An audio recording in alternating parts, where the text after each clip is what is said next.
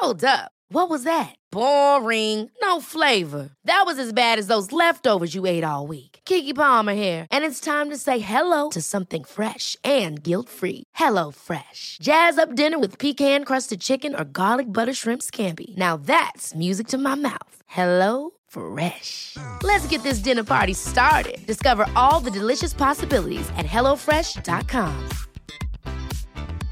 Quality sleep is essential. That's why the Sleep Number Smart Bed is designed for your ever-evolving sleep needs. Need a bed that's firmer or softer on either side?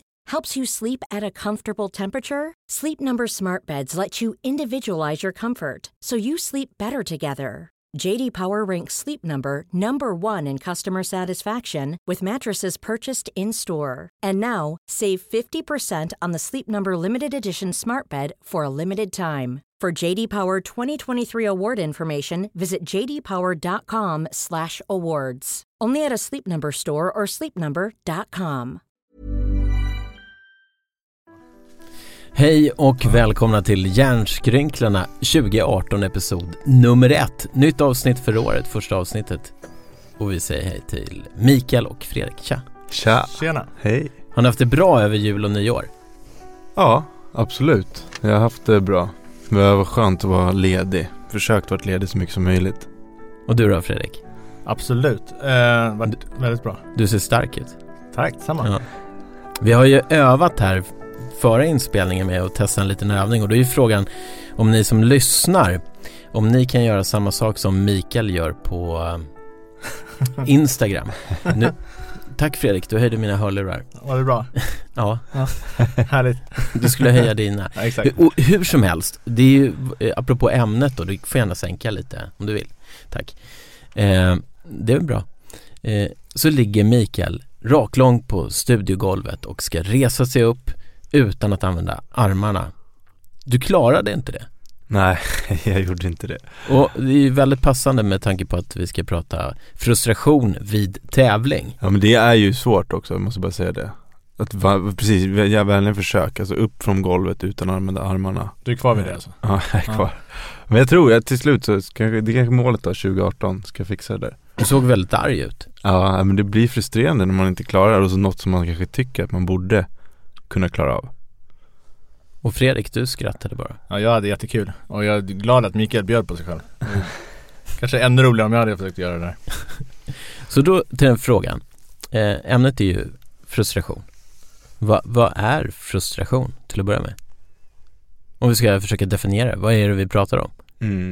Det måste ju vara, det är ju en känsla, frustration som finns. Ofta är det att det inte går som man vill på något sätt.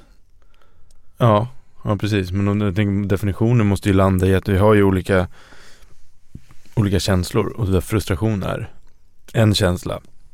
Och blir man tillräckligt frustrerad så kanske det går över till någon form av ilska. Om man ska definiera på det sättet. Är det bara negativt? Det är väldigt naturligt, kan vi säga. Jag tänker så här direkt att vi har en bild med en boxare som inte möter något större motstånd. Han kanske möter Rocky. Han slår på Rocky, men Rocky, det händer ingenting med Rocky. Och den här killen, han går för att fixa en knockout. Så han måste slå hårdare och hårdare, men det händer ingenting. Så han måste slå ännu hårdare. Det måste vara en form av frustration. Så tänker jag på kanske en höjdhoppare som missar och river och river. Jag har aldrig gjort något bra, eller på att säga, när man varit alltså frustrerad, men alltså när man blivit arg liksom. Så jag har ju aldrig gjort något vettigt liksom.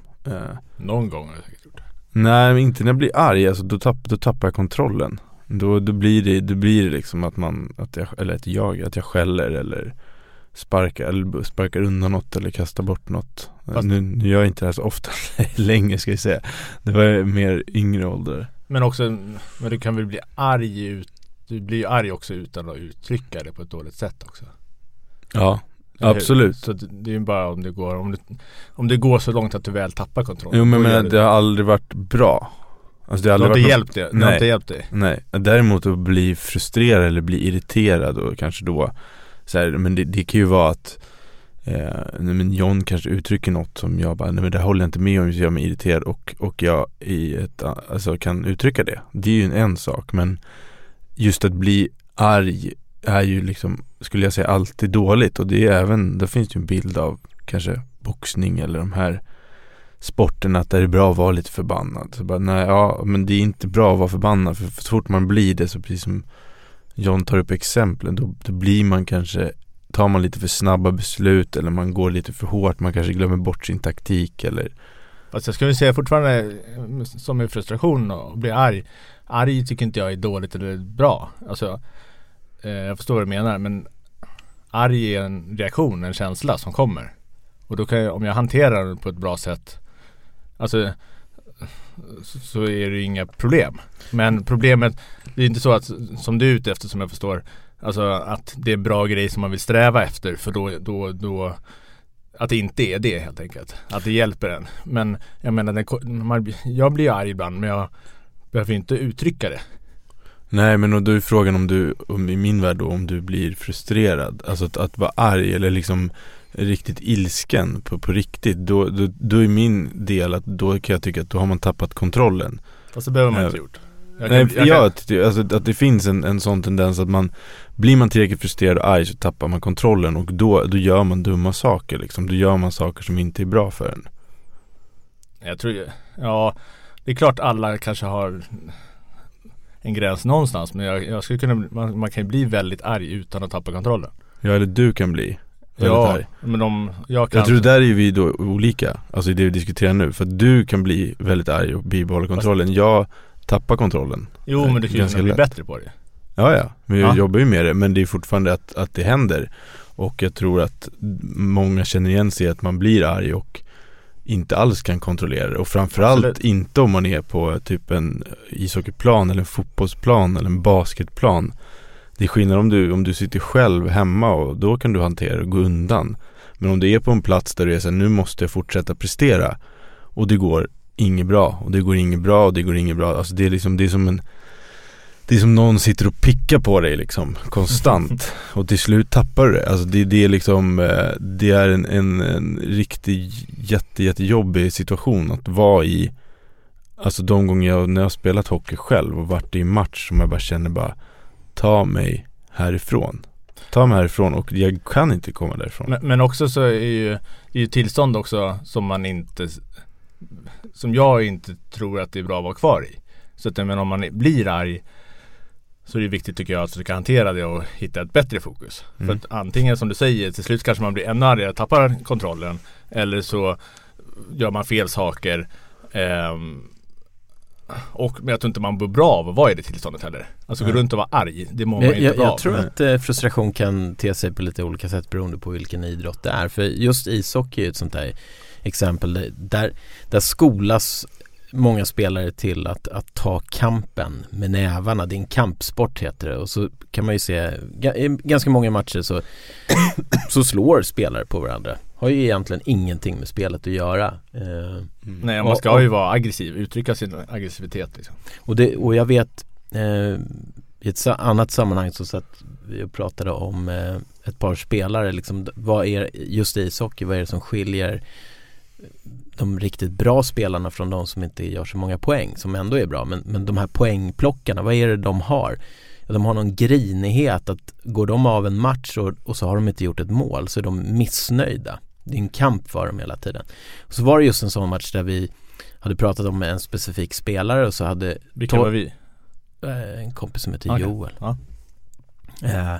Och så förlorar laget, och så en av de här spelarna vi hade pratat om, så visar de bilder på honom hur han går av planen, är skitförbannad, smashar något ståbord på vägen till omklädningsrummet och skickar iväg en vattenflaska. Han är superförbannad, han är så missnöjd.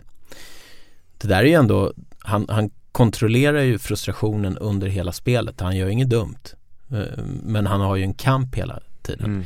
Sen finns det andra spelare då som tappar där, som kanske gör något farligt mot en annan medspelare. Men om vi då tittar på så här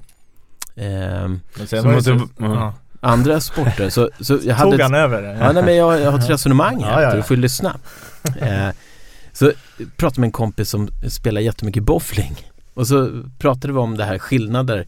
Och så sa han, nej men de här som blir arga, de finns också i bowling också. Och så pratade han om sin klubb där någon spelare då beskyllt en spelare från Gotland för att vara en jävla varpakastare, och så hade den här personen dessutom blivit avstängd när han hade kastat ett bowlingklot. Men jag har aldrig sett det simning, typ Sara Sjöström eller någon annan utav de hjältarna, att börja kasta vatten på någon annan. Fast det märks inte heller lika mycket om man liksom slår till i vattnet med handen i simning. Jag kan tänka mig att många uttrycker frustration i simning också, fast inte skvätta vatten kanske. Ja, men det är inom pingisen, Fredrik. Jo, men alltså också det är liksom, någon som börjar skjuta bollar på någon annan, eller? Men i hockey brukar man skjuta hockeypuckar mot andra. Kan nog hända. Jag tror fråga Mikael om det. Ja, nej, men att jag tycker att dels att jag tycker inte att det är okej, för att uttrycka, vi måste generellt inte liksom romantisera bilden av de här arga idrottarna, vare sig det är hockey, fotboll, bowling eller så, för att de idrottarna träffar ju vi, och jag kan sitta med dem, och där blir det ju liksom att de i sin tur mår ju inte bra av att bli så frustrerade, alltså att bli arga. Det är ingenting, det här de sparkar på en bänk eller liksom de skriker olika saker kanske på fotbollsplanen, att de skriker olika skällsord liksom. Det så blir det ju ganska, kan det upplevas som idrottande att det är skönt att kanske man tänker att man blir av med den här frustrationen. Men det som händer efteråt är ju oftast att kanske media runt omkring fångar upp det, lagkamraterna fångar upp det kanske blir en konsekvens i gruppen som blir mindre bra. Och det är liksom inget roligt, eller att man på riktigt har sagt något dumt till en annan spelare som man bara, det här ångrar jag. Jag har gått och känt på ett ord som jag tycker är ganska bra förhållningssätt till saker och ting. Man kan välja om man ska bli arg eller inte.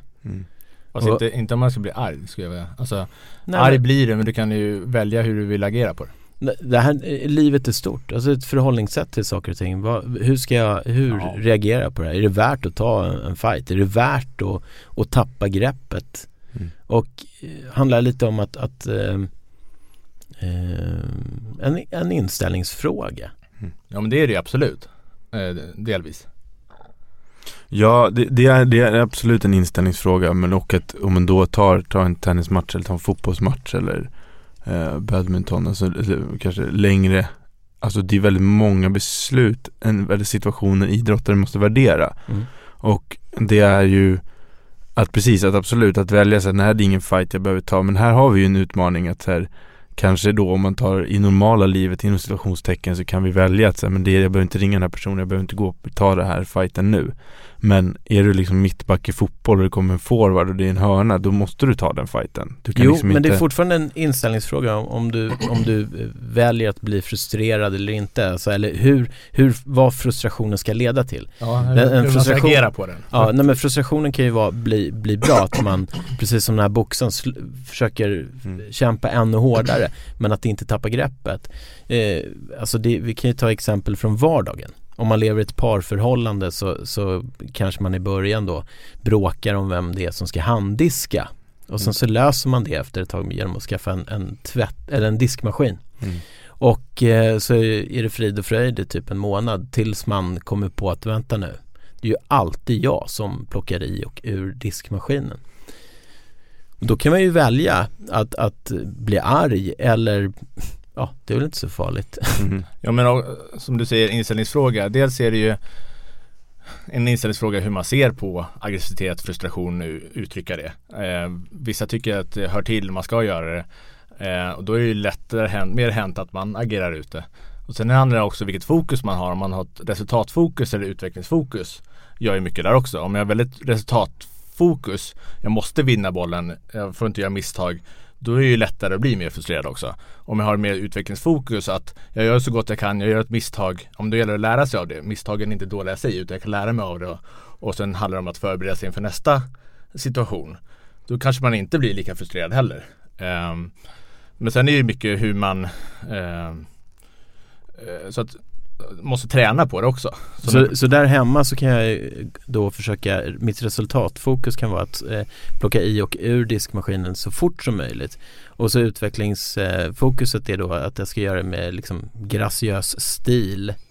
Nu var det inte kopplat till din eller liksom men... att mer att inte nej, att inte fastna i att det måste vara liksom att diskbänken måste vara clean och liksom att disken måste vara ren, utan mer så här att landa i att hur vill jag ha en bra relation med min partner. Hur kan vi kommunicera bättre? Fokusera. Jag läste en bra grej, jag fick ett tips inför om man vi skulle få till barn och så första halvåret där så var det ju liksom så här hur man ska hantera sin alltså relationen och så, och att man ska strunta i diskning och man ska strunta i allt städning, eller inte strunta, men man ska verkligen fokusera på relationerna i början för att det är viktigt när det kommer in en ny familjemedlem och liksom det blir syskon och det blir liksom en helt annan grej. Så att det är ju någonstans mer att fokusera på rätt saker i frustrationen. Jag tycker, ni är inne på en intressant vidareutveckling på ämnet, just det här kommunikationen. Jag skulle översätta det till överenskommelsen. Vi använder alla olika ord. Och då blir det ju, alltså, man har ju dels utövaren, individen, men sen så har jag nästan alla då en tränare. Och tränaren måste ju fylla en viktig funktion där. Absolut. Konsekvensen av hur man uttrycker frustrationen är ju viktig. Alltså, ja. Bland annat. Och sen får man inte glömma det vi måste kasta in här, typ så här, vi kan kasta in så här, Robin Söderling som var duktig ungdom men var liksom väldigt frustrerad och spelade inte så bra. Eller han lärde sig hantera frustrationen, så fick ju han en väldigt bra utveckling. Alltså vi var och kollade på Björn Borg-filmen, och visst det är en film, men den bygger också på att han hade problem att hantera sin frustration i tennisen och sen varit bättre, och det klarade av.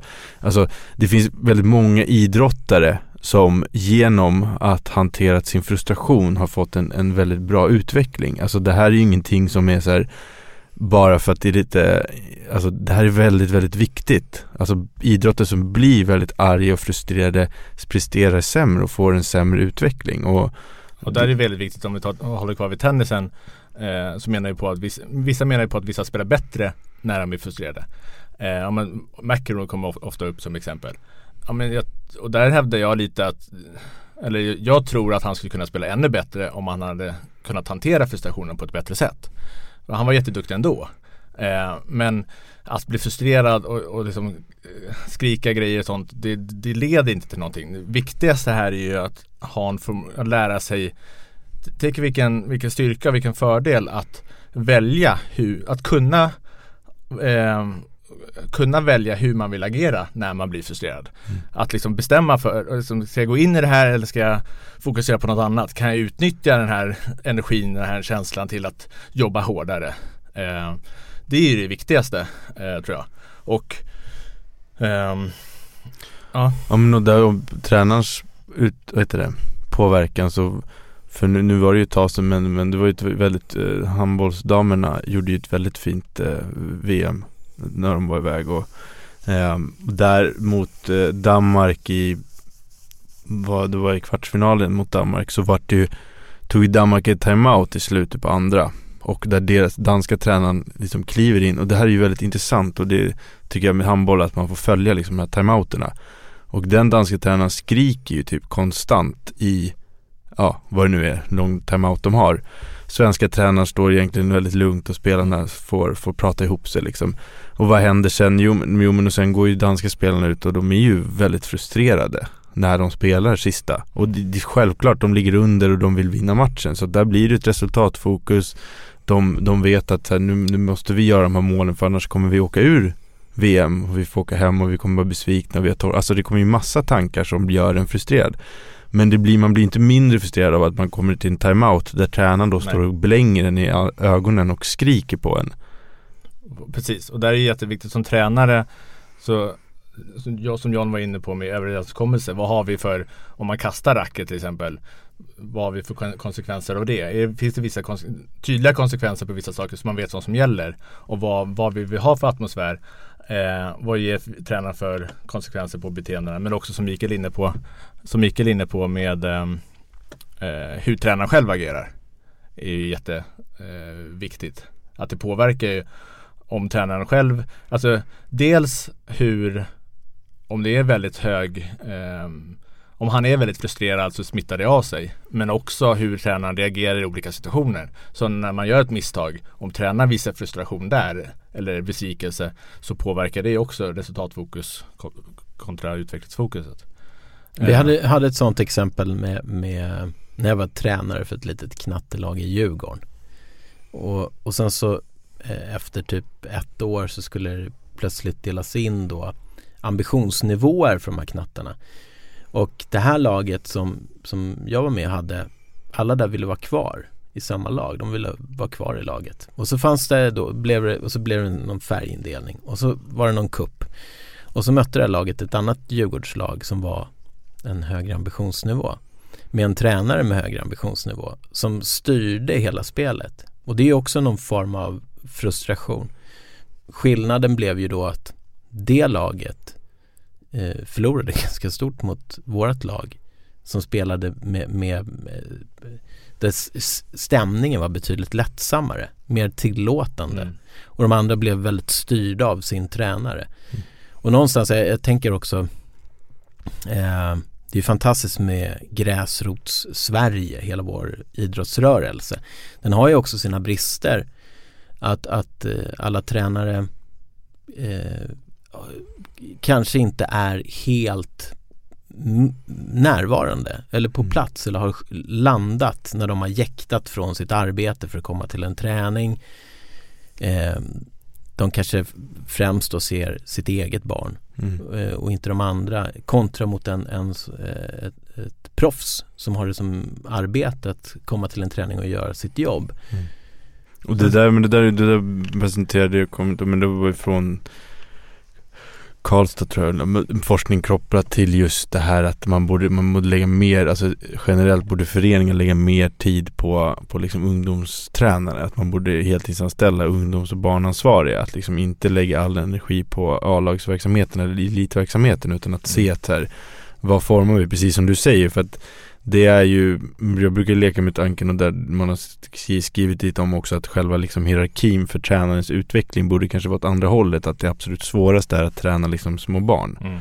Man pratade med simtränare, alltså när de är 7, men jag pratade med, han hade en grupp, de är 15 år, och det är också så här frustration i den gruppen, att de inte lyssnar när man har samling, och de hänger på bassängkanten och de går på botten fast de inte får gå på botten, och det här har ju bara då blivit värre och värre för varje träning de har haft, och de har liksom säger till, och så en gång så röt de ifrån och sa så här, det här är inte okej, då vart det bättre under den träningen, nästa träning var det samma sak.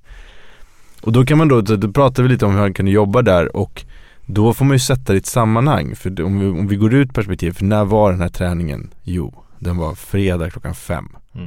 Vad har barnen haft då? Jo, men de har gått i skolan en hel vecka, kommer direkt till träningen kanske, och har eventuellt kanske inte hunnit käka något, det vet vi inte, beroende på. Kommer dit och liksom, och har kanske också någon idé av vad det är jag vill göra här på simträningen. Några vill satsa, några vill vara där för att hänga med sina polare och plaska eller liksom hålla på i bassängen. Vissa är där för att gå på botten. Ja, exakt. Vissa är där för att gå på botten. Och där är ju en jättesvår situation för en tränare om man tar det exemplet, och hur inte hanterar frustration. Att hur ska jag göra det i gruppen när det är liksom vissa då som blir frustrerade om vi inte gör en väldigt så här, högkvalitativ träning. Och tvärtom så blir vissa frustrerade för att de tycker att då vissa moment är för jobbiga eller för tråkiga. Och sen nu är en liten avstickare tillbaka till det du sa med gällande tränare och med gräsrot och frivilliga och liksom de som jobbar professionellt. Det finns ju också just när man jobbar professionellt och liksom det är med korta kontrakt och sånt, finns ju också en problematik hos tränare, och att när det är liksom, föreningen bygger på att man måste producera resultat hela tiden också, och det är snabbt. Det kan ju skapa ett väldigt starkt resultatfokus, att tränaren vill ha snabba resultat, vilket kan uttrycka sig i frustration hos tränaren också. Viktigt att ta med. Och som du var inne på mycket med förutsättningarna också. För det upplever jag också ofta finns det väldigt dåliga förutsättningar, eller man tänker inte kanske så mycket på förutsättningar. Om man vill bli bättre på att hantera sin frustration och tränar väldigt hårt, så tror många att de tänker inte på att just att frustration, det är svårare att hantera frustration när man är trött, när man är sliten. Och om man då är trött och sliten från början så är det är svårt att ha utrymme att göra de där förbättringarna. Och jag tror i många fall nästan så tränar folk mer istället för att bli bättre på att hantera frustrationen. Och det är så viktigt där, tror jag, att träna rätt och i så fall dra ner på passen så att man har utrymme till att anstränga sig, att acceptera känslorna, att inte agera ut på det. Så att man börjar med att träna rätt och att man känner sig utvilad och har det utrymmet för att göra det. Och sen när man märker att det går bra och man kan det, då kan man lägga till träningspass. Ja, för idrotten är ju rolig. Alltså det är det som är tanken, det ska vara en glädje. Men det vi inte får glömma är så vi har ju alla liksom små barn, och när hamnar vi ofta i konflikt med våra barn? Jo, men det är ju när vi ställer krav. Alltså när vi säger så, nej men du kan inte stå vid den här dörren för att här kommer det komma in folk. Då blir det beroende på åldern på barnet. Eller när vi är trötta och stressade också. Ja, eller när vi är trötta och stressade så blir det också en konflikt. Men att jag menar att när man tar barn och ungdomar eller vuxna till idrotten så kommer de få krav. Det blir krav direkt. Det första kravet är att de måste byta om. Liksom. Och det andra kanske är att de måste göra den här övningen, passa bollen, slå bollen eller springa dit. Och det är man då helt slut och man kanske har misslyckats på ett prov eller man kanske har bråkat i skolan. Alltså då finns inte det utrymmet för. Och då är det liksom då tycker jag ju till exempel att föreningarna också borde ha ett vilorum, eller att man kanske kan säga, men vad vill du göra idag? Vill du leka eller vill du träna liksom? Vad vill du göra? Eller vill du gå och göra dina läxor här i det lugna rummet? Och vi är oftast inte schyssta mot idrottarna heller. Alltså ibland går man ut med att idrotten måste bli bättre på att hantera frustration, inte bli så arga och det är dåligt. Vi gör inte det på ett bra sätt och liksom och vi måste skärpa oss. Och att ungdomarna måste skärpa sig. Men det är viktigt att ta med här också att man som 14-åring eller 17-åring eller vad det nu kan vara, man vill inte gå ut och skrika och kasta saker och få utbrott. Det måste man ha med. Att det är ofta någonting som du var inne på tidigare, att man tappar kontrollen. Och det kan vara läskigt och jobbigt och så får man skämmas för det och skälla för det. Så det är viktigt då också att tänka på det, tror jag. Och ge just förutsättningar för det. Och inte, om nu har du betett illa igen och så ger man om en utskällning efteråt. Det blir ännu värre då. Personen blir ännu mer rädd för att göra misstag, för att då vet han eller hon att det leder till att de tappar det igen. Så blir det så att just tänka på att han eller hon har problem med frustrationen. Hur kan vi anpassa träningen till det? Hur kan vi hjälpa han eller hon och ge också barn och ungdomar måste träna på det här. På samma sätt som man har träningar med teknik eller taktik, så tycker jag att man också ska få in mer träningar med fokus på de mentala grejerna. Träna på att hantera misstag. Hur agerar vi då? Hur gör vi ge dem verktyg att hantera frustrationen på också. Så att börja där istället för att skälla på dem för att de inte kan hantera det. Ja, men att kanske beroende på det, men om man tänker sig en lagidrott så kan det ju vara väldigt svårt att anpassa en träning efter en idrottare för att han eller hon har svårt att hantera frustrationen, utan då behöver det ju mer vara en struktur där det är så här är de här reglerna och de ska du följa liksom, och klarar du inte det så får du gå av, eller då kan du inte vara kvar i träningsanläggningen. Och det blir ju en konsekvens också. Sen ska man ju hjälpa den idrotten att få verktyg att hantera frustrationen och så. Men det blir också vilket ansvar tränarna ska ha, utan jag tycker gränsdragningen är viktig, att man inte skäller på förutsatt att de inte har gjort något jättedumt liksom. Så tycker jag att man också, precis som du säger, det är de som blir frustrerade tycker inte att det är så roligt att vara det. Nej. Utan man kan ha en bild av att det här gör han eller hon bara för att jävlas med mig. Men jag har 3 perspektiv. Jag har dels varit barn och tränat. Och sen så har jag varit tränare och sen så har jag också varit förälder. Och ni pratade om förutsättningar. Då, minnesbilder. Jag vet hur jag själv då, som man jäktade till en träning 5:00 på en fredag från jobbet. Och det var full stress. Och så möts man av unga killar som är lite busiga på planen. Och då lackar man liksom. Sen har jag varit förälder som skyndar hem för att hämta barnet och köra till träning. Och där brukar jag och äldsta grabben Elis garva lite för att han säger alltså, jag minns alltid att jag fick en Twix av dig. Ja, det fick du. Och sen så åt vi alltid köttbullar i bilen. Mamma skan, man bara skar upp den där och så luktade det prutt. Ja. Och så fick han trycka i sig ett gäng köttbullar för att få lite energi och åka till hockeyträningen. Det tycker jag gjorde det där ganska bra. Och den där Twixen kan jag liksom försvara att det gav en tillfällig energikick så att han blev pigg nog att äta lite köttbullar också. Men och så minns jag här för några år sedan då i ishallen när det blev en riktig restaurang och att det fanns lagad mat där. Vilken skillnad det blev ur ett föräldraperspektiv och för alla. Att det blev enkelt för barnen att äta. De gick inte ut på isen och var hungriga. Nej, det gör en enorm skillnad. Och sen också att de fick äta efteråt. Ja. Så att de där förutsättningarna, hur kan vi göra situationen bättre? Och man försöker då tänka allas perspektiv. Förälder, barn, tränare. Ja, så kan man inte göra allt så mycket. Alltså man är ju begränsad som det är, men jag tror det är viktigt att tänka kring det och diskutera det och se vad man kan göra. Vissa förändringar är inte så svåra att göra och gör stor skillnad.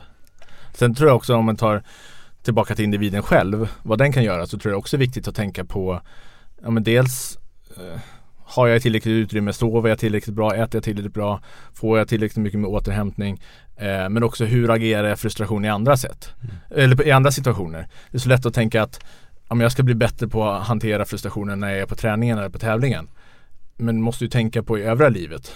Men om man ständigt har tjafs eller gräl med sambon eller mamma eller pappa och liksom skriker ut det där och säger saker man inte menar, hur ska man då kunna hantera det på banan sen?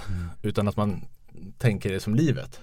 Och det är ju minst lika viktigt att kunna hantera frustration i alla situationer.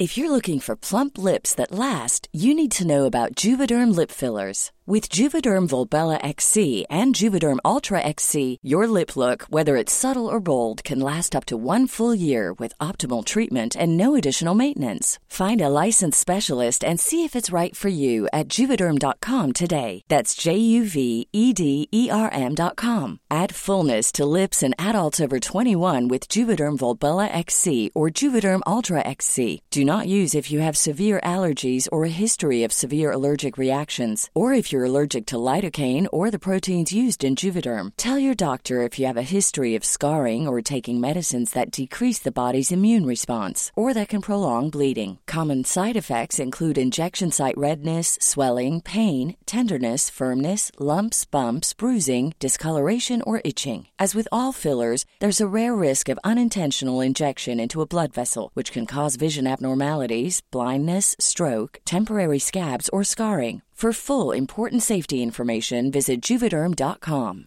You should celebrate yourself every day, but some days you should celebrate with jewelry. Whether you want to commemorate an unforgettable moment or just bring some added sparkle to your collection, Blue Nile can offer you expert guidance and a wide assortment of jewelry of the highest quality at the best price. Go to BlueNile.com today and experience the ease and convenience of shopping Blue Nile, the original online jeweler since 1999. That's BlueNile.com. BlueNile.com. One size fits all seems like a good idea for clothes until you try them on. Same goes for healthcare. That's why United Healthcare offers flexible, budget-friendly coverage for medical, vision, dental, and more. Learn more at uh1.com.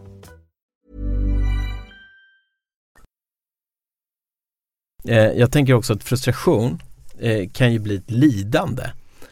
Vi har pratat om det förut, om en ung spelare som spelade J20, som fick chansen att spela lite A-lagshockey under förra året och fick 30 sekunder max i A-lagshockeyn per match.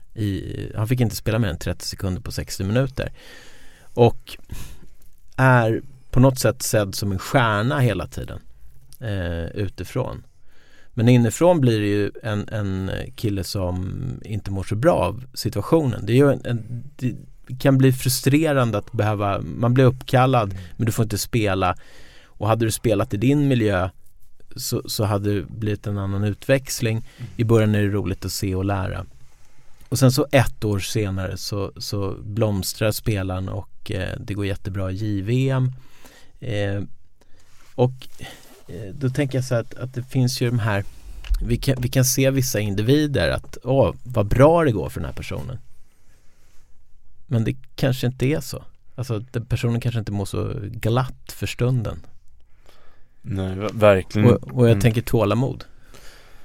Ja, tålamod det är en bra grej. Ja, och där kan vi ju verkligen också bredda perspektivet om vi tänker det som vi har nu, som vi har stängt av i våra flygplanslägen med våra mobiler liksom. Alltså om man tänker det apropå tålamod, hur det här att vi någonstans dels behöver kanske upplevelsen att vara aktiverad hela tiden, men och att då som man diskuterar att vi har blivit lite sämre på till exempel så här, läsa böcker, alltså ha tålamod eller ha koncentration över en längre tid liksom. Och att jag kan ju slås av det att jag nu blir frustrerad av att liksom så här, nu internet, alltså att det inte funkar liksom, någon app eller att den hänger sig i telefonen. Och då glömmer jag ju lätt att så här, tänk vad sjukt smidig den är, vad mycket bra grejer den gör. Men att det blir ju att vi lätt att ha den där frustrationen, och en bra grej för att jobba med frustration är på att, precis som du säger, tålamod och också klara av när det blir lite jobbigare känslor, att kunna vara kvar i dem utan att liksom få panik och bara vilja springa därifrån. För det är ju oftast då också det är en stor, alltså när man är trött och man har inte ätit och man går ut på träningen och man presterar dåligt, då mår man ju inte så bra. Och kanske då man så här, under flera matcher eller längre tid inte fått spela och inte ätit och inte sovit, så mår man ju ännu sämre. Och då är det ännu svårare att hantera sina känslor i sin idrott. Och jag tror det är viktigt att, ja, men som du säger, träna på att vara i känslorna också och känna att man kan vara det utan att agera ute. Och även just det där med att det finns många omständigheter att man kan vara frustrerad och att man inte får spela så. Och just kopplat att man tänker på att man pratar om saker också. Att man har någon man kan prata om sånt med. För att få, annars tror jag lätt att det byggs på. Och till slut så rinner det över och exploderar. Så det tror jag är viktigt också, att man har någon att prata om jobbiga grejer med i vardagen. En väldigt liten parentes. Jag har skaffat en sån här Apple-klocka. Och och jag tycker att det är inte väldigt... sponsrat. Nej, inte alls. Vi skickar fakturan till Apple. Men jag blir så fascinerad. Den där, plötsligt, det är min coach i vardagen. Så blingar det till lite, så säger den: ta ett djupt andetag, du är stressad. Gör den det alltså? Ja, och så gör jag det. Och så säger den det eller, och så pling, så står det så här: man har ju ett stillasittande arbete. Nu börjar du ställa dig upp en minut. Nu har du suttit för länge. Ja, det är faktiskt bra. Och sen så jag är inte så mycket för såna här klockor och i samband med träning. Men jag tycker ändå att det är lite roligt där när man sitter på cykeln och så bara: nu ska jag kolla min puls. Jaha, fan. Nej men vänta, jag borde kunna ta i lite mer här. Och så har jag lekt lite mer. Jag tycker det har varit lite roligt sådär. Sen så har den någon så här hälsoringar då, som summerar dagens arbete. Igår så var jag iväg och gjorde ett jätteschysst pass på gymmet och kände så här: jäklar vad jag jobbat. Så kom jag hem och där hade jag haft den här klockan på laddning för batteriet tog slut. Och så säger den så här: hör du, än är det inte för sent att slutföra dina ringar. Då har den missat min viktigaste timme på hela dagen. Då blev jag frustrerad. Jävla klocka, tänkte jag. Klockan borde förstått att du var iväg och träna, att den behövde laddas upp där. Men tycker ni att idrottsvärlden då har koll och förståelse för frustration? Nej, men en viktig del som jag tycker är viktigt att lyfta är ju det här att om du slår av ett racket eller kastar en klubba, eller om det är golf, hockey, fotboll eller vad det nu är, så är det en kortsiktigt kan det vara en lösning för det känns skönare i stunden. Men långsiktigt så är det så att du lär in dig aggressiva beteenden. Du lär dig sätt att hantera frustration eller aggressivitet som är dåligt. Och nästa gång när du är i samma situation så är det väldigt lockande att göra samma sak. Ja, och det är det man jobbar med liksom ungdomar som slåss eller ut och fightas. Alltså där handlar det också om att lära dem, alltså ta ett djupt andetag men också värdera situationen, att inte agera fysiskt och slå på någon eller slå vad det nu är. Och det där är ju jättesvårt, men för varje gång du gör det, för varje gång du väljer att inte slå av klubban eller inte ha något skällsord, så blir det också lättare att hantera de situationerna. Ja. Och tyvärr inom idrotten är det alldeles för vanligt. Det är väldigt vanligt att tränare kommer med rådet att nej, det är inte bra att skrika och bli arga och liksom uttrycka frustrationen på det sättet. Men det är bättre att få ut det ibland istället för att gå där och småmuttra och liksom vara lite småirriterad. Så det är bättre att liksom skrika ut det, få ut det ur systemet och sen köra vidare. Nej, så är det inte. Utan det är klart att man inte ska gå och småmuttra och vara irriterad, utan det får man hantera och gå vidare och fokusera på något annat. Men det, som Mika säger, det är inte rätt sak att skrika ut det. Så det är alltid mycket bättre att försöka acceptera det och släppa det och fokusera på något annat. För det blir också, men jag spelar mycket bättre när jag får ut det. Eller det försvinner när jag får ut det. Ja, men någon gång kanske det försvinner. Men för de flesta gångerna så kanske, ofta så blir det värre. Och nästa situation känner du tvungen att skrika ut det fast du inte vill. Och ofta så leder det också till att du tappar fokus. Du fokuserar på fel saker efteråt. Och du kanske får dåligt samvete efteråt. Så att det är så många olika konsekvenser. Plus att det visar andra. Det skapar frustration hos andra kanske. Och Ja, men det är ju så att det sjunker genom att slå av en klubba eller. Alltså de har blivit förbannade på det sättet, så blir det så efteråt så skönt. Så att den har ju den funktionen. Så att det är ju därför det används. Men vad händer? Det som händer långsiktigt är ju att det blir värre. Det är där problemet är, och att det går att i stunden att träna på att ha ett annat beteende. Och sen kan man ju också ta parallellen då. Om man tar inom vissa idrotter så kanske det är liksom socialt accepterat att bli frustrerad eller ha skällsord eller så här. Det blir inga sådana konsekvenser. Den dagen du lämnar idrottsarenan. Fast det gör man ju varje dag också, å andra sidan. Alltså man har ju ett liv utanför också samtidigt. Ja, precis. Men om du lämnar idrottsarenan, för att så länge du har idrottsarenan så kan du säga, men okej, det är här jag uttrycker det. Men den dagen den försvinner och du helt plötsligt bara ska vara en vanlig person utanför, då blir det ju också väldigt tydligt att så här, att om du inte har sett hantera frustrationen i din relation eller med andra vänner eller så blir det väldigt dåligt liksom. Jo, men också att visst man kan få ut frustrationen när man agerar ute på det sättet också. Men det som händer då är ofta kanske att man inte kommer tillbaka med fokus på rätt saker efteråt, så man gör 2 snabba misstag efter, vilket gör att man blir frustrerad igen, och det är på så sätt det kan leda till mer frustration efteråt också.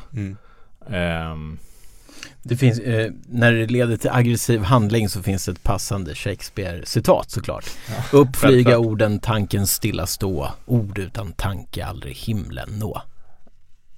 Ja, tungt va? Ja, det är tungt. Ja. En gång till. Men jag tänker så här, nu har vi liksom pratat lite kring frustration och om vi... Vad ska jag göra då? Om jag är frustrerad, jag får inte fungera på planen. Jag blir frustrerad. Ta ett Apple Watch och ta ett djupt andetag. Och slå sönder den. Nej, men träna på att liksom försöka acceptera det så fort som möjligt, försöka lära dig situationen och jobba med de grejerna. Gå tillbaka vilka grundbeteenden har, vad ska du fokusera på och jobba på. Men jag måste ju komma fram till det. Komma fram till vad? Hur jag ska jobba på det. Det är ju inte säkert att jag själv kan ta... Det är ju mycket svårare att se klart själv. Du behöver få perspektiv på situationen. Alltså du behöver lära dig, John, när du blir frustrerad.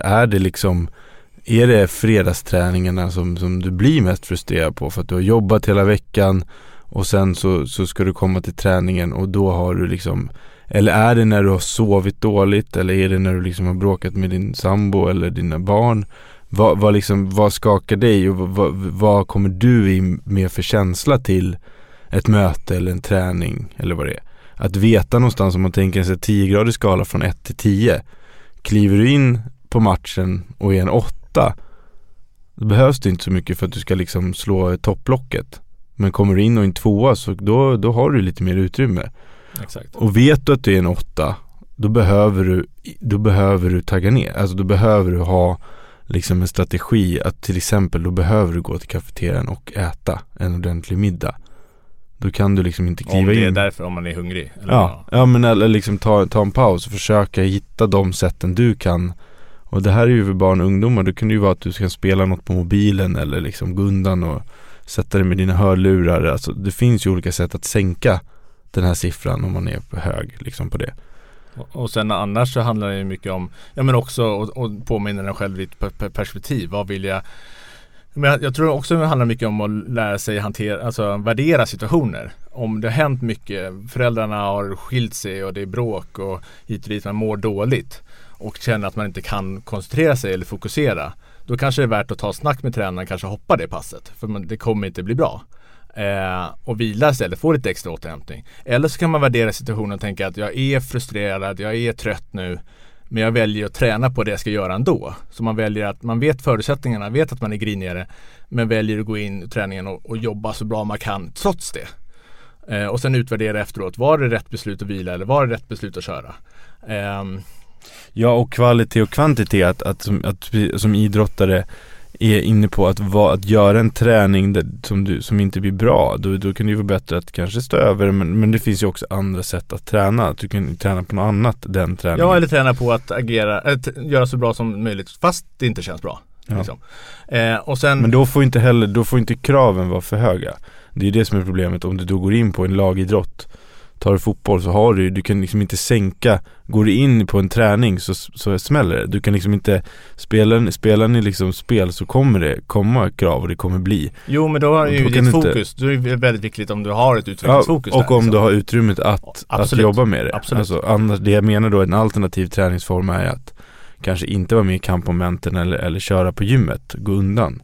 Och sen generellt på, alltså att du förbereder på att du vet vad du ska fokusera på, att du har nyckelbeteenden, grundbeteenden som du kan ta till, så att du har koll på det innan, så när du blir frustrerad att du har, men dels att du har rutiner, att du inom vissa idrotter finns det vissa moment det är bra att ha rutiner, så att du har tränat upp, du har vissa rutiner att hantera de situationerna på. Det blir lättare att hantera frustrationer på, och att du vet vad du ska fokusera på, för om du fokuserar på en annan sak så släpper du naturligt sett fokus på frustrationen, vilket gör att det är lättare att hantera den.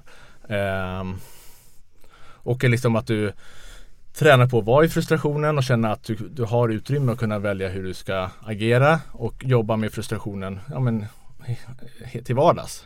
Det är också andra sätt att bli bättre på att göra det. Liksom. Det ligger ju en dokumentär på SVT Play om 2 tjejer i Danmark. Nu minns jag inte vad den heter, den dokumentären, bara därför.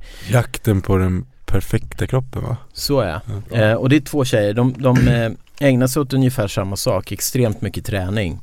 Den ena tävlar i bikini fitness. Och den andra tränar, och så ska hon tävla i Crossfit, ja. Och Crossfit-tjejen, hon är 17 år, bikini fitness-tjejen är 25 år. Och det är ju trots att de egentligen gör samma saker, så är det ju lite olika fokus. Och bikini fitness-tjejen, hennes dilemma, jag upplever, alltså det är ju en fin dokumentär, för de öppnar ju upp och välkomnar in i de här tjejernas liv, så att det är ju, de är ju modiga som ställer upp. Det jag upplever där då, att den här grundproblemet för bikini fitness tjejen är att hon vill ha bekräftelse på att hon är snygg och att hon är bra, och att hon lider egentligen av ganska mycket dålig självkänsla, för att hon åker till den här tävlingen och sen så blir hon så pass nervös mot slutet att hon står och darrar och inte kan ha ett avspänt leende när hon står där uppe på scen. Och sen så går hon inte vidare till finalen.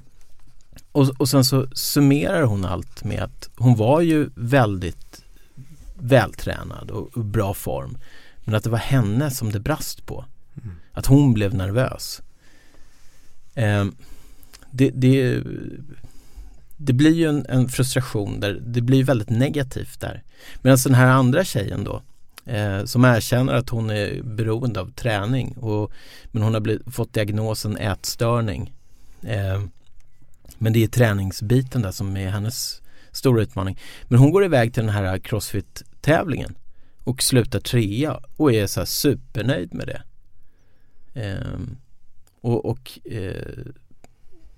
Det var så. Men jag tror den tror jag är en viktig grej, och det tror jag också hänger ihop med det vi pratat om idag, alltså ditt eget val. Varför gör du det du gör? Att CrossFit-tjejen i den dokumentären var ju, jag gör det här för att jag mår bra av det, för att jag vill göra det här. Medan kanske då fitness-tjejen var ju mer det här för kanske lite mer hur andra ska uppfatta henne. Och att hon kändes ju mer, efter hon hade jobbat som sjuksköterska till 1 och så skulle hon upp 6 och träna, så var det ju nästan tvångsmässigt liksom, att hon skulle träna. Medan den här andra 17-åriga tjejen kommer hem till familjen, och familjen har gjort en jättegod soppa, och hon bara, nej men jag vill äta kyckling och potatis. Eller kyckling och ris var det. Men och att det var liksom inget, det var inte som att det var tvångsmässigt. Hon bara, jag vill göra det för att jag vill hellre äta kyckling för att jag har tävling som kommer upp snart, eller liksom att det kändes så mycket mindre onevrotiskt, det förhållningssättet. Det var så mycket mer glädje i det. Ja. Men jag tänker på det för att vi var inne på det, man kan ju summera det här att vikten av att vara ganska nära sig själv, så tolkar jag det. Och låta hjälpa idrottarna vara delaktiga också, och få utrymme att fatta beslut också, att de känner att de kan påverka sin egen situation. Tror jag är viktigt också. Och sen liksom att just där att och hur vi vårt förhållningssätt till misstagen som det handlar om när det blir frustration, att det kanske inte var så farligt, det är bara att kämpa vidare. Och lära sig av det. Så kommer det något gott ur det. Och koppla till lite det du pratade om också, just med frustration i helhetsbilden, att man breddar sin identitet också lite. Att tävlingsidrottare så blir det naturligt en stark idrottsidentitet, och det är viktigt, men det är viktigt också att ha andra saker, för att om det är bara idrotten hela tiden, när det inte går bra, då blir det ännu mer frustrerande. Det är svårare att hantera tunga perioder. Sen tror jag också det är viktigt att verkligen hjälpa varandra. Att hjälpa varandra, fokusera på utvecklingen, förstärka ansträngningen, klappa axeln när man går upp kämpigt, och inte tvärtom. Att det är väldigt ofta hög konkurrens mellan varandra, och man kanske skrattar åt när någon annan blir sur, eller och liksom föregå med ett gott exempel och hjälpa varandra, tror jag är jätteviktigt också, för att hantera det bättre. Och avslutningsvis här, Mikael, du har ju fått gå hem från en hockeyträning en gång, berättade när det inte hade gått så bra. Ja, det var ju att pappas Rolls var på verkstaden. Han var på verkstaden. Nej, men att jag var för långsam efteråt, och inte vet att han tröttnade. Du uppfyllde inte överenskommelsen. Nej, jag uppfyllde inte överenskommelsen och fick gå hem.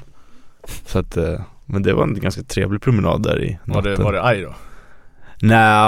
Nej, jag förstod ju varför han hade gjort det liksom. Jag var ju otroligt, jag tror det tog en timme innan efter träning liksom. Men tänk, det finns sådana olika individer att de flesta barn idag förväntar sig nog att få skjuts hem och så. Ja, just det. Och så för typ så här 6 år sedan så var det en kille, Arvid heter han, i min sons hockeylag, som skulle få skjuts hem av en annan pappa. Och då var det så att den här killen, han bodde ganska långt ifrån ishallen. Och den här pappan som skulle köra hem honom, det var en extremt snöig vinterdag. Glömde den här killen. Glömde bort det. Han sitter där hemma och framför tvn har tagit en bira.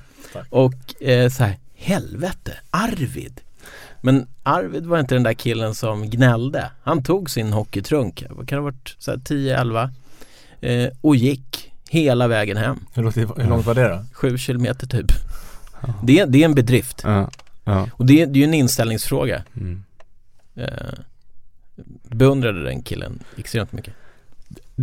Mycket av det vi pratat om i Rio kommer vi tillbaka till värdera situationen. En inställningsfråga är att man måste ju som individ någonstans nå och tycka så här, det här, jag vill hantera det här bättre, det är bättre för mig att hantera det bättre. Att hitta den motivationen, så tror jag att man kommer väldigt långt. Skapa förutsättningar för det och träna på det. Ja, men alla kan fundera på hur blir det så bra förutsättningar som möjligt ur alla perspektiv. Ja. Alltså föräldrar är jätteviktiga, utövaren är viktig, tränaren är viktig. Medspelarna eller med idrottskompisarna de har. Och föreningen och själva liksom hur och prata med varandra om det. Hur kan vi hjälpa varandra istället för Ja, precis. Du har hört Hjärnskrynklarna 2018 episod 1, avsnittet som vi döpte till Frustration vid tävling döpte vi det till. Men eller under tävling. Ja, det blev så mycket annat. Frustration. Generellt liksom. Ha det bra. Ha det bra. Tack för att du lyssnade.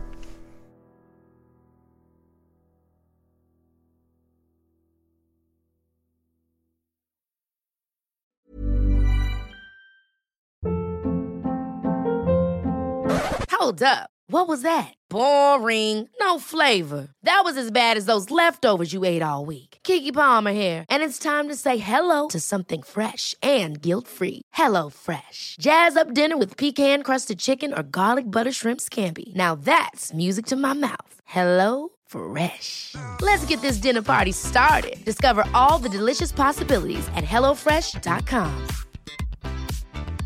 Even when we're on a budget, we still deserve nice things. Quince is a place to scoop up stunning high-end goods for 50 to 80% less than similar brands. They have buttery soft cashmere sweaters starting at $50, luxurious Italian leather bags, and so much more. Plus, Quince only works with factories that use safe, ethical, and responsible manufacturing. Get the high-end goods you'll love without the high price tag with Quince. Go to quince.com/style for free shipping and 365-day returns.